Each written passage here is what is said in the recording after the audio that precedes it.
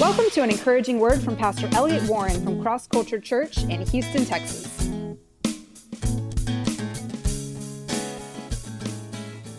There was this missionary years and years ago, I believe he was from Switzerland, and he and his wife wanted to go in the mission field, and they decided to go to the Congo, which is today called Zaire.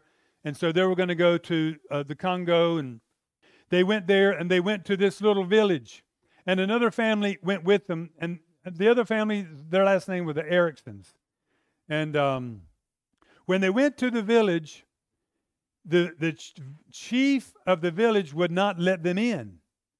So they built mud huts on the outside of the village, and the chieftain did not even want them to talk to people there. He allowed one little boy to go visit them and bring them things that they needed. Well, that's the only person they got to talk to, the one boy. So the mother, the man's wife, she wasn't the mother yet, got to talk to this boy, and she eventually thought, you know what? I can lead this one to the Lord. She led the one to the Lord. That's all. They're still there. She has a baby. She gets sick.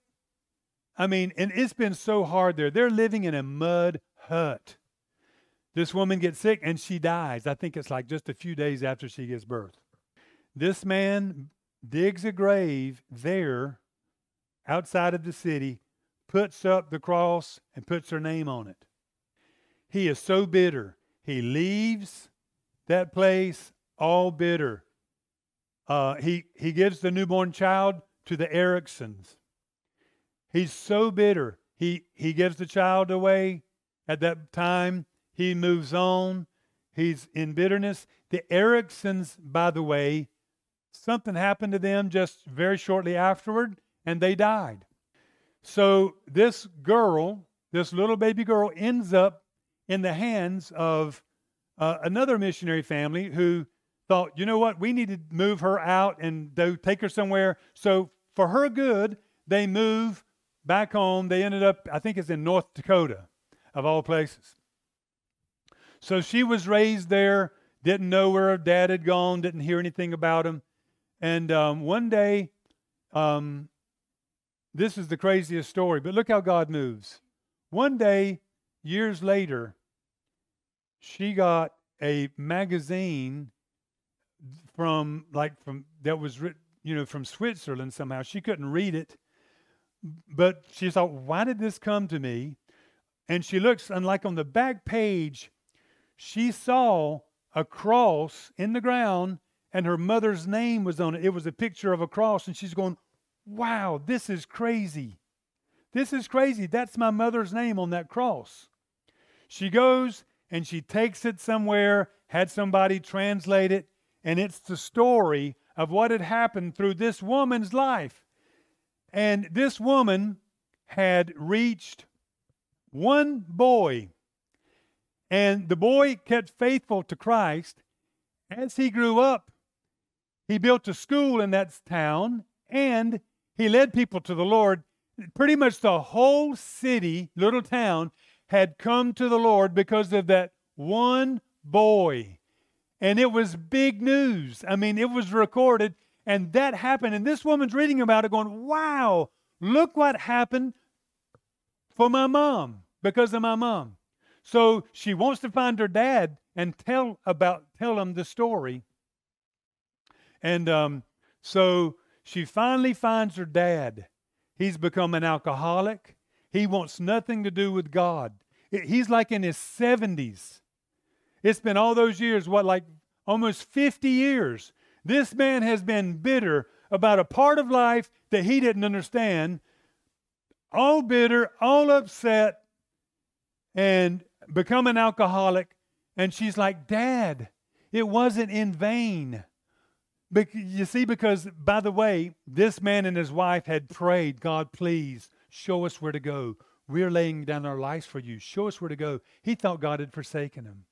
She comes, she shares the story, and she shares how those hundreds have gotten saved. And like, Dad, it did make a difference. And of course, the dad breaks down. And over that time, he gives his life back to the Lord. And he ends up dying just a few weeks later. And I'm blown away by the story.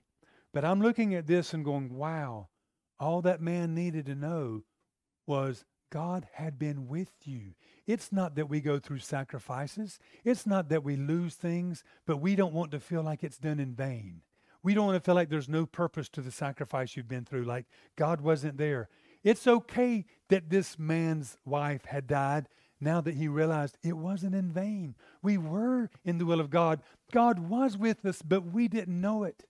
And what makes it so sad to me was this man lived his whole life under what looked like, the complete failure, because he didn't realize by faith.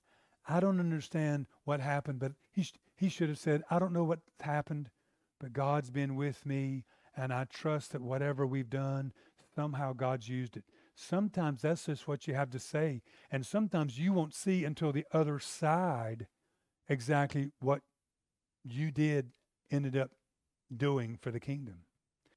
I think it was even after that he died, this daughter was in a conference, and there was a minister from Zaire, and this daughter was in this conference, and she said, have you ever heard of this place and this town, this place? He goes, I'm from there. And this minister was the head of like 110,000 believers in Zaire.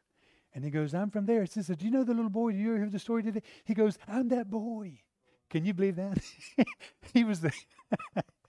She goes, this is unbelievable. She ended up meeting the little boy that her mom led to the Lord. And he said, you have to come back to Zaire with me because your mom is the most honored woman in the whole place. He says, it's just amazing.